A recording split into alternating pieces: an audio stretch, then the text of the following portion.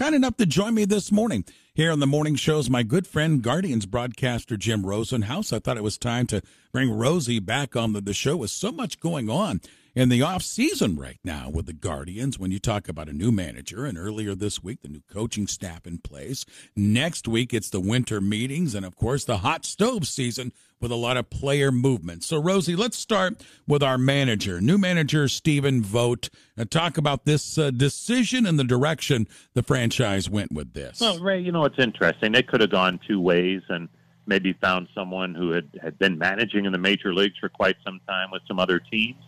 But I think they wanted to go with a younger coach and surround him, and we'll get to it in a bit, with some experienced coaches, but go with a younger manager.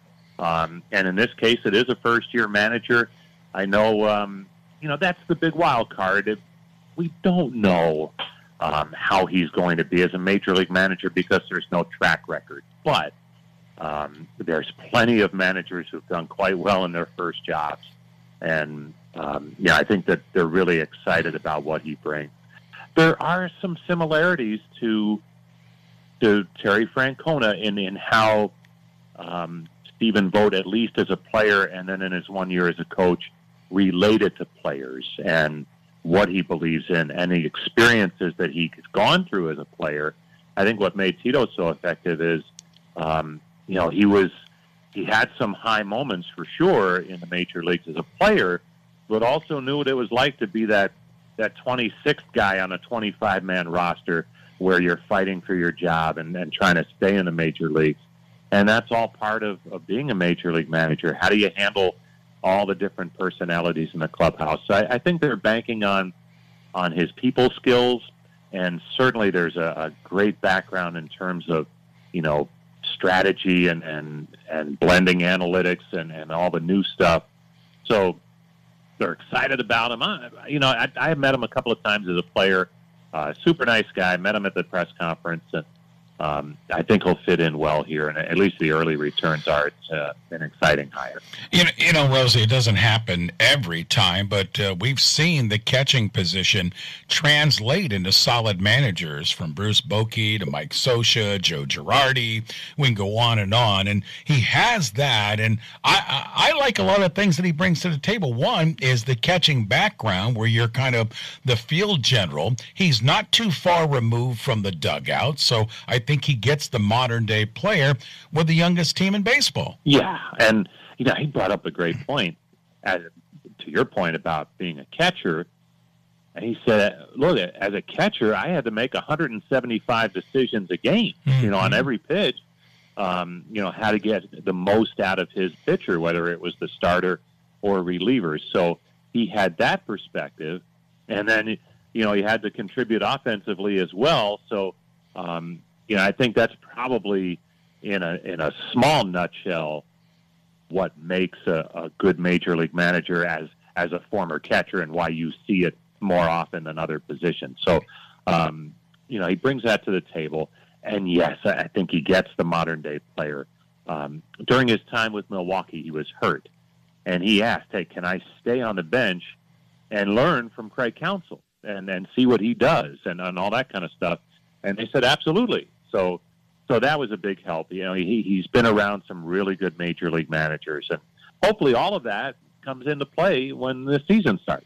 Guardians broadcaster Jim Rosenhaus with us. So, Rosie, let's talk about the staff now that was put together this week. And I like it. Outside of the organization a little bit, kept some members of the organization, some veteran coaching staff members, and then also promoted from within the organization to come up to the club. A nice mix. It really is. And I think it was really, really important to be able to keep, at the very least, Carl Willis as the pitching coach and Sandy Alomar Jr. as the first base coach. A wealth of experience there. They've been in the organization and they know what it has taken to win here.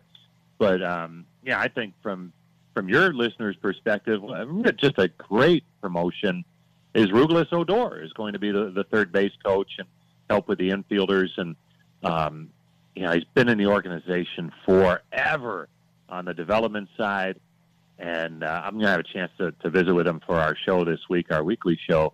And the amount of people in the organization who are happy for Ruglis Odor to get that chance at the major leagues now and a coaching role. It was a tremendous amount of people were just so happy for him because of what he's meant to the organization. And I think it's a really good sign. Him, Brad Goldberg had been at Akron a year ago. He'll be the bullpen coach now. The fact that they're promoting from within, it not only helps those two, but I think it sends a great message to the rest of the minor league staff. Hey, we believe in what you do. We value what you do, and it could lead to some big things for individual careers. Absolutely correct, Rosie. Jim Rosenhaus is with us, Guardians broadcaster. Jim, to wrap it up, hot stove, the meetings are coming up. It's the season, free agency and trading, and we don't know how active the Guardians will be. I imagine they'll be on their phones, speaking of Chris and Mike. But what are you expecting, if anything, from the Guardians? We hear rumors galore of Shane Bieber and maybe looking for outfielders and such. Do you know, indeed, are the Guardians looking to bolster maybe some of this offense? Well, absolutely. And how they do it remains to be seen. I'm sure their phones are getting bombarded with the Bieber question. What would it take to pry him away from Cleveland? And I think that'll be a big theme to watch through the winter meetings and beyond. What happens with Shane Bieber, and if something does happen, what does that mean coming back, and would that lead to some other things? And if they don't move him, what does that mean, and how can they augment the club offensively? Because I think, look, last in home runs, I know they, the year before they didn't hit a whole lot of home runs, and it worked out okay. So there is a way to score without that.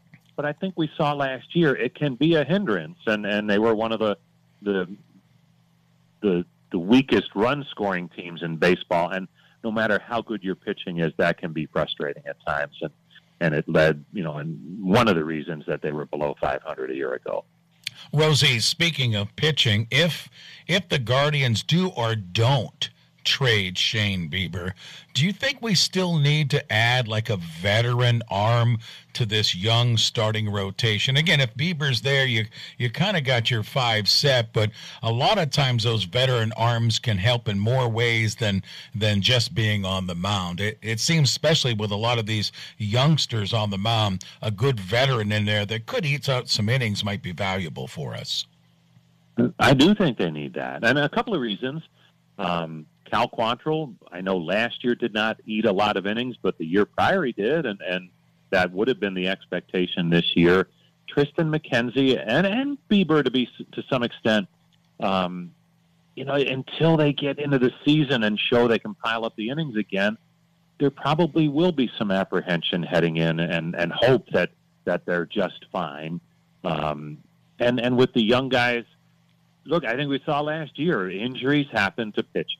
And the year prior, everything went great. They got the 30 starts from most of their rotation. But I think in most years, most teams have to deal with pitching injuries. So to your point, I think they'd love to bring in a veteran arm that can kind of cushion that a little bit if indeed they do run into some struggles. Rosie, away from the pitching staff, if you look at question marks, and we talked about maybe some power, and I don't know if it is a question mark. That's why I'm going to ask you a question. Is there still a question mark at the shortstop position? I would say so. Gabriel Arias got a great chance to nail that job down last year, and I don't think he did. So, what is the... I know they don't like to decide jobs in spring training. They gave him a great opportunity to nail it down last year, but I know they're still intrigued by Brian Rocchio, who had some good moments. Maybe if there are trades to be happening, that's an area where it happens. It still is an area of depth in terms of middle infielders in the system. So I think it's up in the air, Ray, going into spring training, and maybe that is a position that's decided based on the spring. Well, Rosie, great talking baseball again, and I think you and I could go on another 10, 12 minutes here talking baseball. Should be a good off season. Thanks for making time for us. And listen, you, the family, Carol, and the kids, have a great holiday season, my friend. I'll see you in January for our luncheon with the Guardians and such, but always appreciate the time with us here in Akron, Rosie. Ray, it's a scientific fact. If we talk baseball, it melts the snow. So good work today. Thanks, my friend. You got it.